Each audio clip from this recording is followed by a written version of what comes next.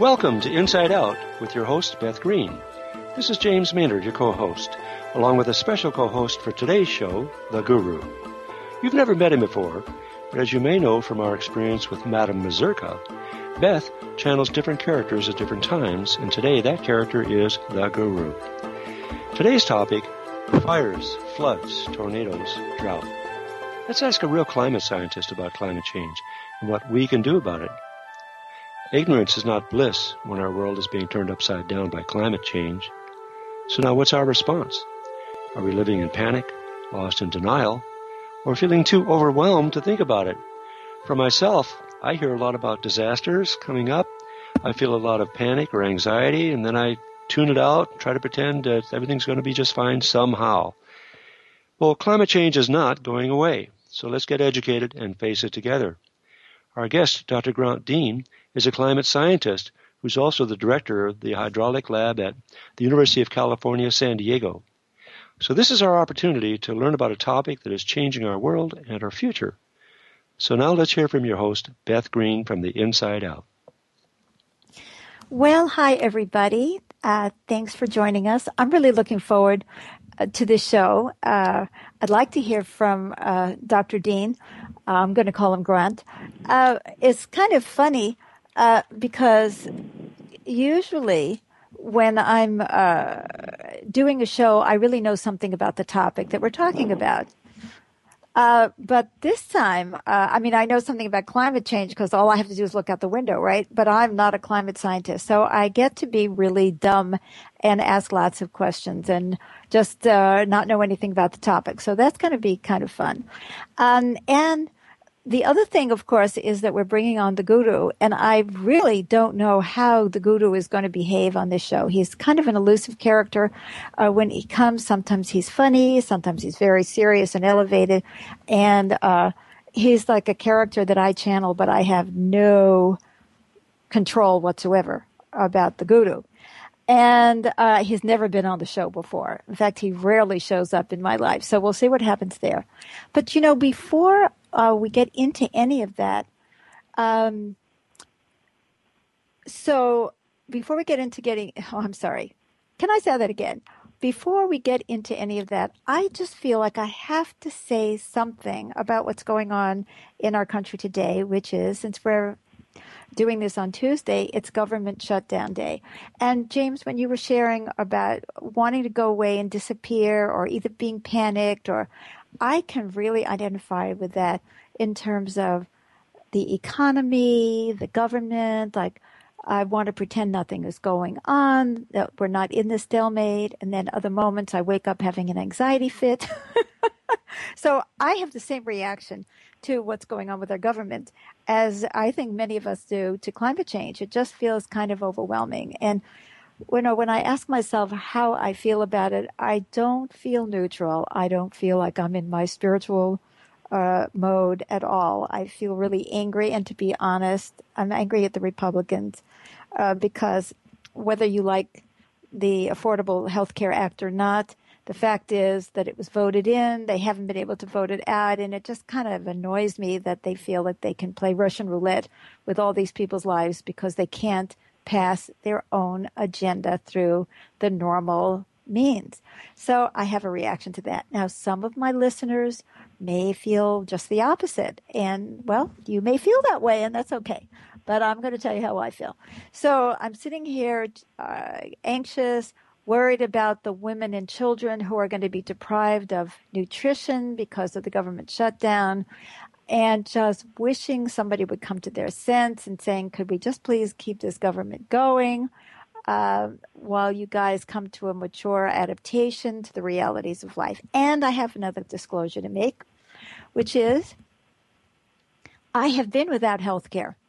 In fact, one of the happiest days of my life was when I was 65 and I could get Medicare, because I could not. I'm one of those people who could not get health care. I had my own business. I was self-employed. I had pre-existing conditions like everybody does. I mean, if you have osteoporosis, or if you have skin cancer, or if you have anything, like they say, oh, you have pre-existing illness, you can't get health care. And I have lived in terror at times of not having health care. So I love the fact that we're really trying to be responsible and care for one another. I'm not going to say that this bill is perfect, but to me, it feels much better for us to get together and try to figure out how to make it work rather than to start from scratch and say, we don't need this. Because honestly, I think it's just common sense that we do need this. We don't need people going to emergency rooms in order to get primary health care. This is my opinion. I'm spouting today. I'm spouting my opinion because that's what I feel. And I feel it's really important to be honest that even when we get into these ideological arguments, which we often do, we still have a problem, which is people need health care and don't have it. It wasn't just towards my 60s that I didn't have health care. I didn't have health care when I was a young woman, and I didn't have a job.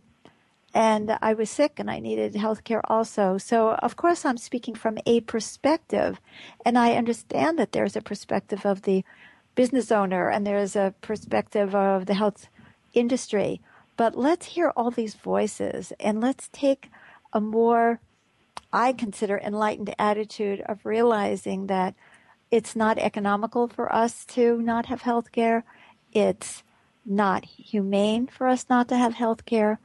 And something needs to be done. We can't bury our heads in the sand the way we did for so many years. Every time we try to have some kind of health care law, it's like, no, no, no, no, no. So there you have it. You have my opinion on something, which you didn't ask for, but there it is. And so I am It's just a free hoping country. It is, somewhat. And I would like to really invite us all to think about the whole issue, not just from the perspective of me, and me, of the needs of all of us, of taking care of our people's health so that they don't get communicable diseases that get communicated to other people, that we're not shoving people into emergency rooms, that we're not having children or old people with no coverage. And let's be thinking in terms of what can we do instead of just being obstructionist about what we're already doing. So that's it. I've had my say. So I'm going to, those of you who want to hang up probably already have. So now I am going to introduce my co-host, the Guru, and gosh, I have no idea what's going to happen next. Okay, Guru, are you here? Where else would I be, Beth? Okay, very good. I'm glad you're here. And what do you think your role is going to be on our show today? Well, I think that I'm going to be more elevated in consciousness than you are. And in fact, more elevated in consciousness than your listeners. And so I would like to give your program a little bit of a boost in the consciousness department. Well, thank you so much for sharing that. I will definitely keep that in mind. So are you just going to chime in when you feel like it? Well, that is the idea, unless somebody asks me a direct question. Okay, Guru, thank you for joining me. And now, with no further ado, I would like to introduce our lovely guest, Dr. Grant Deane, who is both a scientist and a human being. Grant, are you with us? I am. Hello, Beth. It's wonderful to be here with you. Thank you, Grant. It's wonderful to be here with you, too. So I think the first question that our people would like to ask, no, Beth, that is not the correct first question. Did you hear that? Did the Guru just tell me that I was going to ask? Well, let me tell you what the question was. I was going to say, what exactly is a climate scientist? That I've just been told that that isn't the right question. So let me ask, if I may, the Guru, what is the correct first question? The first correct question is, what makes Dr. Deane think that he is a climate scientist? Ooh. Go ahead, Grant. Answer that one. Oh, that's such a great question. This is something that I ask myself actually constantly. So, what makes me think I know anything about climate science? Well, perhaps the guru will accept this for an answer. I may or may not be a climate scientist, but I study climate, and I talk to a lot of people who are climate scientists. I go all over the world, and recently I've been to Scotland and Hong Kong and all over the United States of America, going to conferences and talking to people who, like myself, spend their time and their life and their career thinking about and studying the planet and what forces on the planet create both weather and climate. Well, that's very impressive. Oh, well, thank you very much. You've impressed the guru. I'm impressed by the. Well, what exactly are you impressed about by from the answer of our guest, Grant Deane? Well, he's very humble. I'm always impressed by humility. Well, we haven't noticed any of yours, Guru. Anyway, can we go on now with the show? Guru, do you have another question for Grant Deane? Well, yes. What is it that most of the climate scientists are saying? That's another great question. Okay, I'm retiring. We're replacing me as the host with the guru. Well, I mean, like most people, climate scientists have an awful lot to say. So they're saying a lot about a lot of things. But if I was going to try and distill a single message from the conversations that I've had in my own research and the research of other people, it would be just the following things. One, climate is changing, and climate has changed before, and it will change again. And so climate change is a natural process. It's going on now as we speak. So there's a general consensus that climate is changing as it has done in the past. But of greater concern is the general consensus that we as a species are doing things to impact that climate change, which is a completely separate issue. You know, there's climate change and then there's what's forcing climate change. And it's remarkable that there are enough of us and our activities are actually influencing something as huge as the global climate. But there's a general consensus that's what's going on. When you get into the really specifics, it's more difficult to come up with a general consensus. That's one of our problems, I think, as a community. We find it very difficult to knuckle down and agree on specifics. But there is, again, a general agreement that over the next 100 years, on average, the world is going to get warmer. You know, that's such an interesting point because I just read recently a report from some, I never remember initials, but anyway, some worldwide panel that said, yes, 95% certainty that human beings are creating climate change. And so on a certain level, it really doesn't make any difference, all the little details, because if that is a reality, that's a reality. And the other thing is for the rest of us humans, all we have to do is look out the window or read the newspaper to notice that there is climate. I mean, what is the debate? We are contributing to it. There is climate change. But what you said a minute ago really just hit me, Grant, and we are going to be going to commercial break in a moment.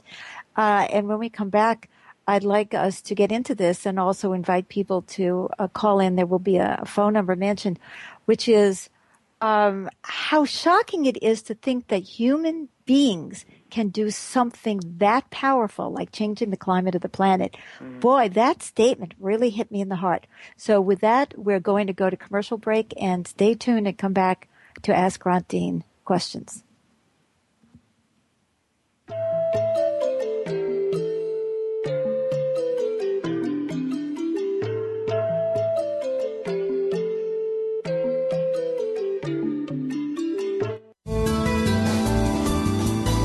The Voice America 7th Wave Channel.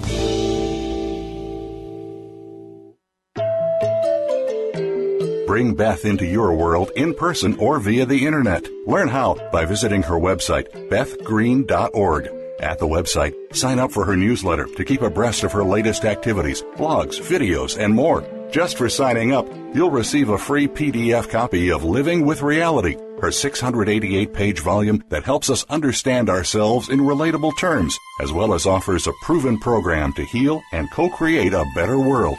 But there's more. Learn about Beth's 4 other books, both fiction and nonfiction. Check out her gorgeous music, which is heartfelt and mystical. Become acquainted with Beth and James's programs for healing and training, and discover their community, the Stream Center for the New Spirituality, which welcomes you wherever you are in the world. All this and more can be found at Beth's website, www.bethgreen.org. Again, that's bethgreen.org.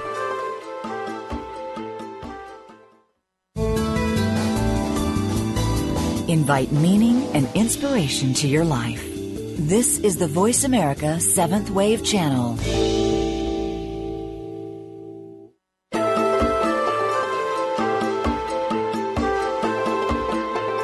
You're tuned in to Inside Out with Beth Green and co-host James Maynard. To reach us on the show, please call 1-866-472-5795. That's 1-866-472-5795. If you'd rather send us an email, the address is beth@bethgreen.org. Now, back to Inside Out. Hi there. Welcome back to Inside Out and our guest, Dr. Grant Deane, who is a climate scientist that even the guru has accepted. So, Guru, do you have something to say or add to that comment that we were just talking about how staggering it is to think that human beings have the kind of power to actually change the planetary weather? I mean, how does that feel to you, Guru? Well, Beth, and Grant, if I may call you Grant, you can call me Guru. This is very important question that you're asking because human beings are very arrogant and believe they have the power to change everything. And in a way, they do.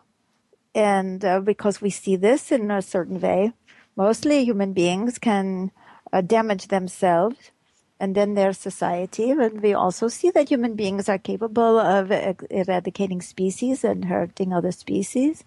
And then the human beings are capable of sending debris out into the universe and do other things that we consider to be reprehensible. But also to remember that human beings are very drop in the bucket because even this earth is a very small part of not only the galaxy, but of the universe. So, yes, you guys can strut and be arrogant and even destroy your own environment, but ultimately you cannot change the destiny of the universe. Okay, well, that feels actually fairly comforting to me. How does that make you feel, Grant? We have this power to change things, and I think we have a responsibility to understand what's going on and understand that power, because I believe in the future people will propose deliberate action to change the planet. If the planet warms enough, people will start proposing, and indeed already have, creating swarms of bubbles in the ocean to reflect light back into space, or seeding the atmosphere with sulfate particles to reflect light back into space and cool things down. And we've already demonstrated that we can change things on a global scale. But before we get into that kind of deliberate act, I think we must truly understand the implications of our actions. As the Guru said, we're very arrogant. We think we can change things and fix things. I think we need to think very carefully before we start doing that kind of thing. That is a frightening, while theoretically hopeful option, because we all know that, for example, even in the medical field, let's say you're given an antibiotic for an illness and you say, okay, there's a very good chance that that antibiotic will help your body to fight that illness, but then the antibiotic gives you a yeast infection, or something else that happens.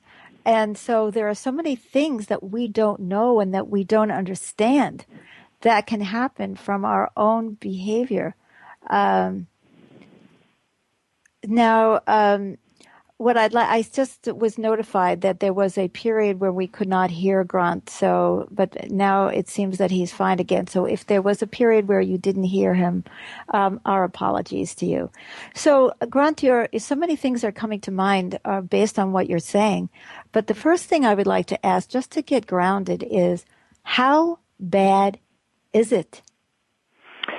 Oh, again, that's such an interesting question. And the answer is, if the theories are right, if the models are right, if the science is correct, and I believe we're getting better and better at understanding how the global ecosystem works, and I think we're getting better and better at making more accurate predictions.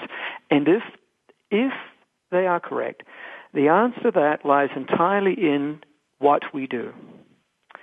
Are we going to burn all the oil? And if we burn all the oil, are we then going to start burning all the coal? And if we do, things may get very difficult on the planet. If we get more than 2 to 3 degrees Celsius rise in average global temperatures, we'll see a lot of our economic resources will have to be directed towards, and I'm talking about 100 years down the line now, not tomorrow. Mm-hmm. I want to be very clear. I'm talking about our children's children. I'm talking about the legacy that we will leave for them. If we don't manage our addiction to energy, if we don't become more efficient in our businesses and our use of energy, then we may create an environment that sees more extreme weather events, that sees changes in rainfall, so patterns of arable land will move. We here in the United States will probably be fairly well off. We're an affluent country and we have great resource in our land. But there will be other countries that will be very, very hard-pressed. They will be coping with droughts and floods and health concerns. Disease vectors will shift. Their ecosystems will be hard-pressed. So if in the next 20 to 50 years we can invent new ways, find new ways to live the lives that we want to live, but cut back on our use of fossil fuels, then I think we can weather these changes, so to speak. But if we keep on, if we disregard the warnings and the signs and we just go for broke, then things may get very difficult. So you're saying that you believe that we actually have 20 to 50 years to solve this problem? I do. I believe we're seeing changes now, and I believe we will continue to see changes, and I believe that we will deal with them. That we may have to spend more of our economy in terms of insurance and cleaning up after disasters and managing our resources, but I think we will deal with them. I think the longer time goes, though, if we don't change our behaviors, these things will become more and more difficult to cope with. Well, are you saying by changing our behavior that you're talking about not increasing or literally cutting back? We need to cut back. We do. Well, it depends on exactly what you mean by cut back. Because we're accelerating right now, things are changing, and the rate at which they are changing is changing. So, sorry, that's not in a very typical scientific fashion. I'm not giving you a very clear answer. I believe we need to keep CO2 emissions below around 450 part per million, to be specific. And I believe if we get up to 1,200 part per million, we will be in big trouble. Right now we're at 395 or thereabouts, creeping up around 400. It varies throughout the course of the year because the whole planet breathes. The amount of carbon dioxide in the atmosphere waxes and wanes depending on whether it's summer or winter, because the biosphere absorbs some of that gas and then re-releases it. So what I'm hearing from you is that we're not that far from a tipping point, but that we ain't seen nothing yet in terms of how bad it can get. Pretty much, yes. Yes. And I think in the next, as I say, 30 to 50 years, we can make the changes kept within limits that we can cope with. But if we disregard the warnings with wanton abandon, that we will create problems that will become very difficult for us to cope with. Okay, now I'd just like to remind listeners that they can call in. James, would you like to repeat our number? Sure. If you'd like to call in, the number to call is 1-866-472-5795. That's 1-866-472-5795. Or if you'd like to email, you can email to beth@bethgreen.org. And by the way, I'd like to ask a real quick question. At the present rate, how soon are we likely to hit the 450 level of parts per million of pollutants? That's a good question, and I don't have a good answer for you. Let's see. I'm looking up. I have a computer in front of me. Okay, good. And good. I would recommend to all the listeners that they get on the internet. There are some very good sites out where you can become well informed. One of them is called co2now.org. And it's like the daily edition of the carbon dioxide. And on their homepage, they've got historical CO2, current CO2, future CO2. And there's a lot of information out here where on the web. Of course, the thing about the web is that you don't really know what the provenance of the information is. You've really got to, I think, be a discerning consumer of information and ideally look up about who's writing it, whether or not they have a vested interest one way or the other. You know, that comment cuts both ways. There are people who want to push the climate change agenda, just like there are people who want to push the non-climate change agenda. Yes. I think, and what I'll do is when I'm reading what's out there on the internet, I'll read a bit about the author and try and understand what motivated them to put this information out there and to see if I can fact check and verify some of it. That was co2now.org is the website that Grant was referring to. We have a caller, Helen from California. She's a great caller. So can we take this call now? My question to you, Dr. Deane, is I heard recently somebody say that there was either a documentary or that they read an article, and I think you might have alluded to one of the recommendations earlier in the show, but like one of the recommendations was to paint every building in the world white or something, and that would reflect enough light to keep climate change from happening. And you know, a lot of these simplistic, although not perhaps so easy to do things, are floating around. Is there validity to them? And if there is the reason that they're not being done that people still don't believe it's going to happen? Oh, great. Well, that's a great question. And it sort of gets back to what can we do about it all. So there are, if I'm listening carefully, there are two parts to your question. One of them is if we did something like, for example, painted all the buildings in the world white, would that help keep the temperature down?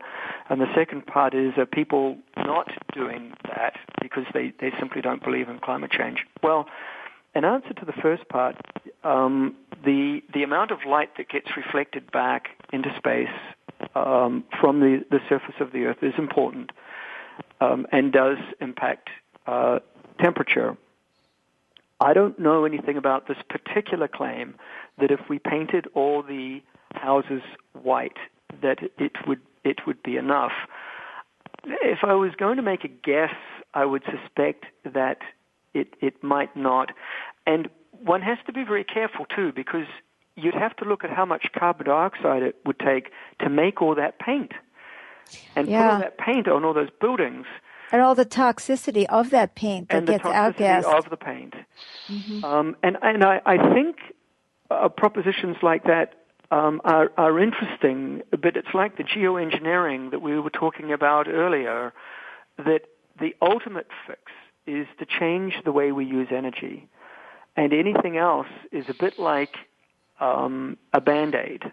It's a prophylactic. It may help for the moment, but until we curb our desire to use energy or find new ways to generate that energy, we're simply covering up the problem to some extent, or maybe doing things that help in the short term, but in the long term ultimately prove fruitless because we continue to burn oil and coal. As to the second part, why don't people do these things? And that's a great question. I don't know. I notice with my own behavior, sometimes I feel very bad because I drive a car and I fly in planes, and planes in particular have a huge carbon footprint, and I feel very guilty about that. But I do it.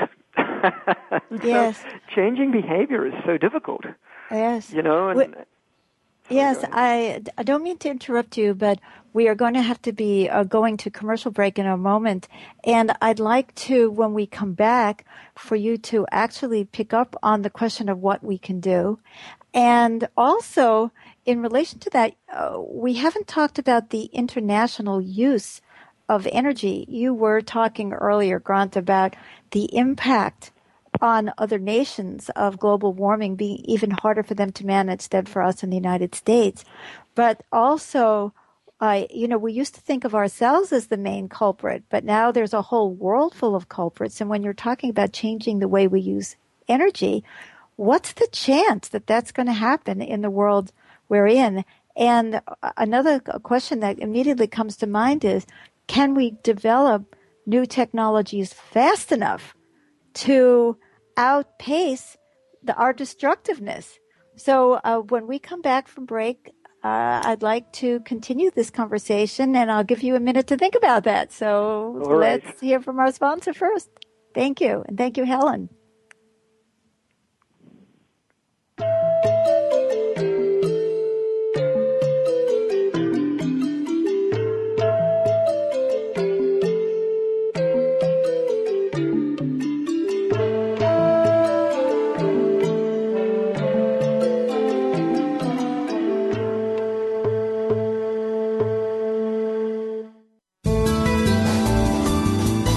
This is the Seventh Wave Channel on the Voice America Network.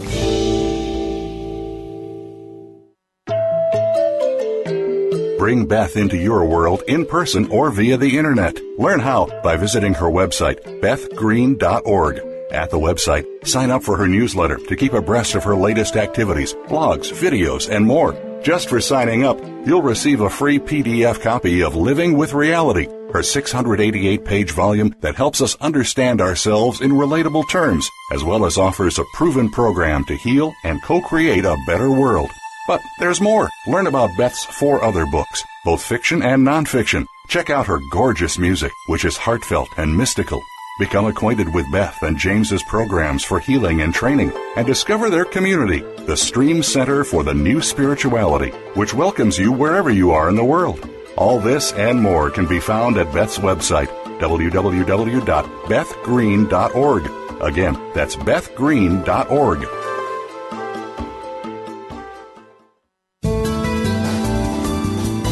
The Voice America Seventh Wave Channel. Be extraordinary. Be the change.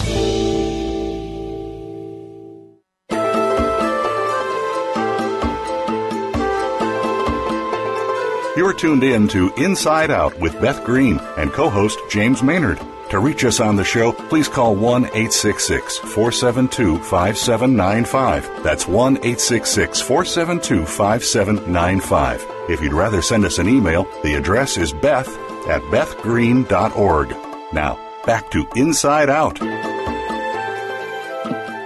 Welcome back to this very exciting program, Inside Out, about global warming. Ask a real climate scientist. So I just bombarded Grant with a whole bunch of questions. If you're just tuning in, by the way, we're talking to Dr. Grant Deane, who is the head of the hydraulics lab at UCSD and a climate scientist and a guy that you can talk to.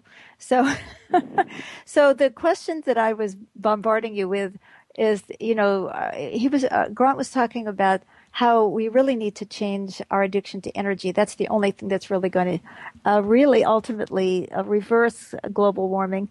And, I brought up the issue of the international aspect of the utilization of energy and how much control any of us really has over that. And is it really about not using energy, or is it about creating technologies that will allow us to be the idiot humans that we are? I didn't say that, by the way, and still survive. So, Grant, would you like to take that on? Sure. Well, energy use is one of those interesting numbers that's a little bit hard to define, or there are different ways of defining it. For example, you could look at the annual tons of carbon emitted per person in a country, but then because countries' populations are different, you could look at the total emissions of that country. And it used to be that the United States had, for example, the greatest annual tons of carbon emitted per person and was the greatest emitter as a nation of carbon dioxide, of fossil fuels. But although we still hold the title of the world's greatest annual tons of carbon emitted per person, China has overtaken us on the largest gross emitter of carbon dioxide. So, I think even if every person in the United States suddenly decided, I'm going to do everything I can to reduce my carbon footprint, you would still need to be concerned about what people in other countries are doing. Mm-hmm. India, Indonesia, China, and so on, countries with a very large population base. And then one also needs to worry about, in India, for example, there are a lot of people who emit carbon because they're burning wood and they're burning animal fuel to keep themselves going, to cook their food, to maintain, and it's certainly not an extravagant lifestyle. And how can we go to those people and say, stop burning the wood, because that's, in a way, they have fewer choices than we do. Yeah, we're worrying about electric cars, and they're burning wood to heat themselves or to cook their food. When you think about it from that perspective, it becomes an even maybe more daunting prospect of how many levels of development coexist in the world today. By the way, we have another question from, we got an email from Irene who said, what research today has the most promise for reducing greenhouse gases? I think that technologies, let me put it this way, this may sound a little bit negative, but let me put it this way. Technologies that enable us to keep our energy addiction without releasing new fossil fuels hold a great deal of promise, because that way we don't need to give up as much the things that we don't want to give up. So and this is something very important. Every time we take oil out of the ground or coal out of the ground, we're releasing back into the earth carbon atoms that were sequestered hundreds of millions of years ago, a long time ago, by great plankton blooms and forests. The earth that was alive at that time encapsulated this carbon in the ground. But every time we make a biofuel out of carbon that's already here, we're just reusing what we already have without releasing new material into the atmosphere. But again, we need to be very careful, because if the use of these fuels also uses a lot of fossil fuel in order to do it, we're just going round in circles. We're not getting ahead. But I think those technologies, for example, I think there's a lot of potential with bioalgae. These are tiny little organisms that grow in the ocean that researchers here at Scripps and other institutions are looking at to harvest the oils from these plants that grow in the sea to power our cars, to power our power plants, to keep our society running. I love that. Yes. But also, of course, you haven't mentioned the obvious one, probably because it's so obvious, at least to us in California, is it's solar power. It's so clean and so available. Yes, and I think solar power has a role to play too. Solar power is also important.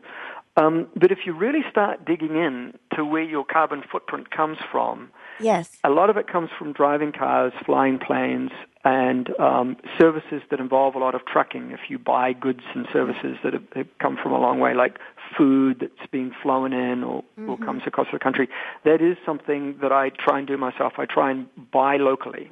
I'll go to my wife and I will go to the farmer's market and we'll buy produce there, or I'll go to a store. I'm a New Zealander. I used to love to buy New Zealand apples, and then I suddenly realized, wait a minute, those apples should stay in New Zealand, and I'll buy Californian apples.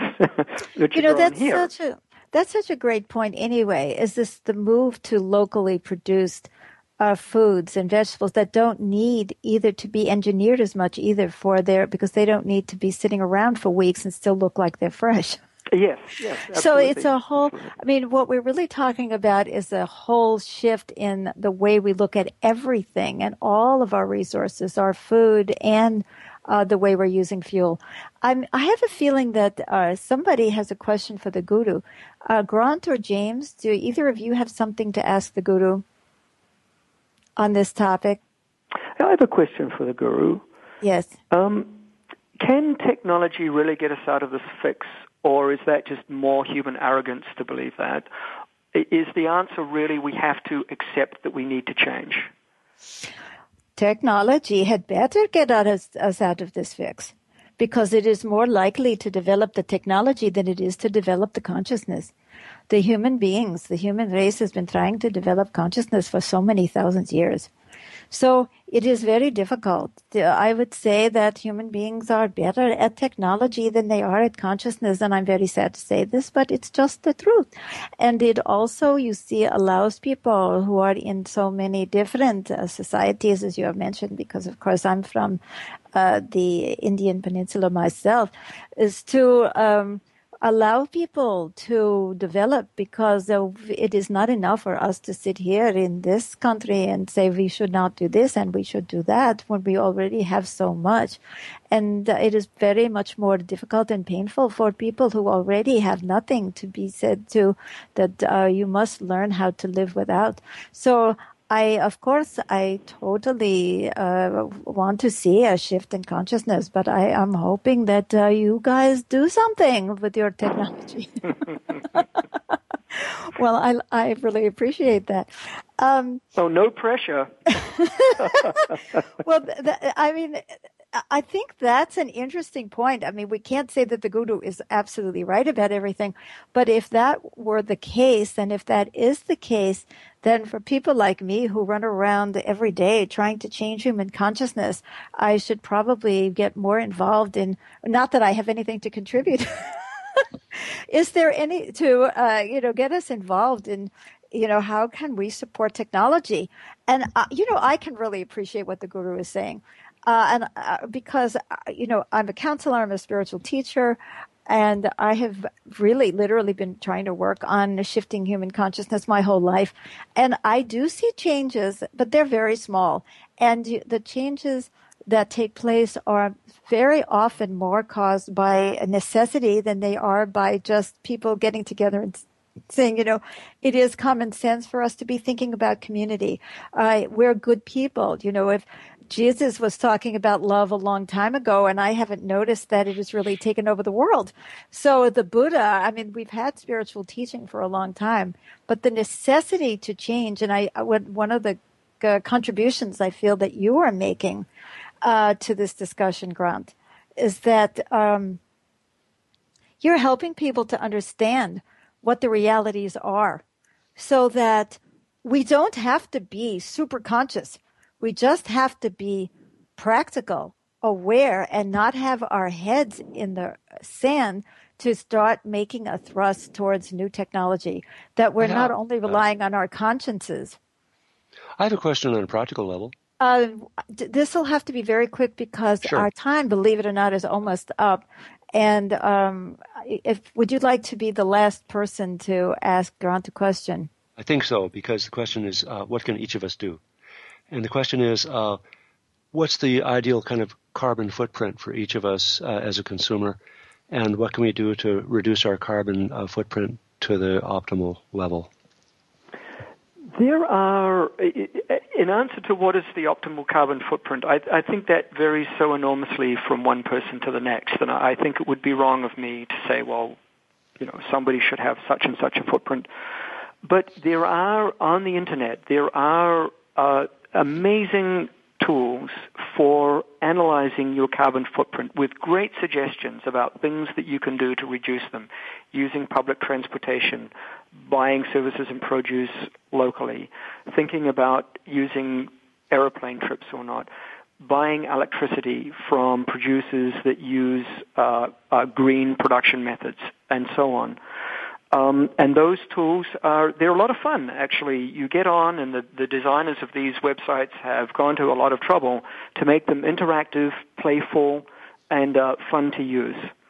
And I think in terms of what can every single one of us do to help, the one answer I have is get involved, read about it, believe that changes are happening, but we don't need to be afraid of them. We need to deal with them. Mm-hmm. Talk to people about it. Get in touch with your local congresswoman, your congressman. Find out what they think about climate change and what are they doing about the changes that are going to come down over the next 20, 30 years. Political forces are very, very powerful. Turn it into a talking point, a conversation point. Become informed. Get involved in discussion. If you don't believe it's happening, good. Talk about that. Let me throw in a very, very quick question from another caller.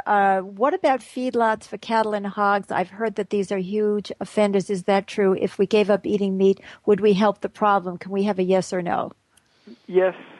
Yes. Okay, well, I'm sure she would be happy to hear that. Grant, I have loved having you on the show. I would really like to have you back at some time because we have just scratched the surface. Beth, thank you so much for having me. I would love to come again. That would be great. Great. So now, James, would you like to tell us about what's coming up next week? Yes. Our next edition of Inside Out will be How Are We Stuck in Gender Roles in Our Heads, if not in our lives? In our world, people have either chosen or been forced to abandon long-held roles along gender lines. While traditional roles are crumbling on the outside, aren't they still clinging to us on the inside?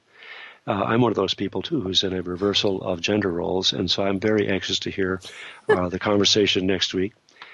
So join us next week as Beth interviews Lynn Helix and Todd Benton, two folks who have lived or are living role reversals in their homes. How does it feel? What inner conflicts still haunt them? And what about you? Where do you still long to break free from a male or female identity or role? So join us next week and call in or email your questions. Wonderful. Thank you so much. I'm going to come. and I would also like to thank the Guru. Guru, how did you feel about today's show? Well, actually, I really enjoyed myself and I would like to come back. Well, that's good because we were thinking about next week when we have the Reversal of Roles show, we're going to have Meta Mazurka co-hosting, and we're thinking about having an Ask the Guru show on October 15th. So, Guru, would you be willing to come? Of course. So there we have it. Lots of exciting things ahead. Again, thank you so much for listening in. And thanks, Grant Deane, for being with us. And we hope to have you back. So be well, everyone, and God bless.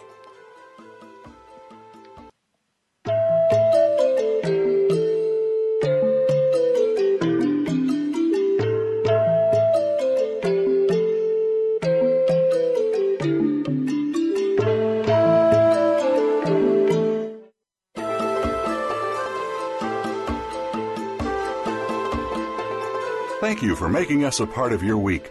Listen for the next edition of Inside Out with Beth Green and James Maynard next Tuesday at 6 p.m. Eastern Time, 3 p.m. Pacific Time on the Voice America 7th Wave Channel. Have a great week.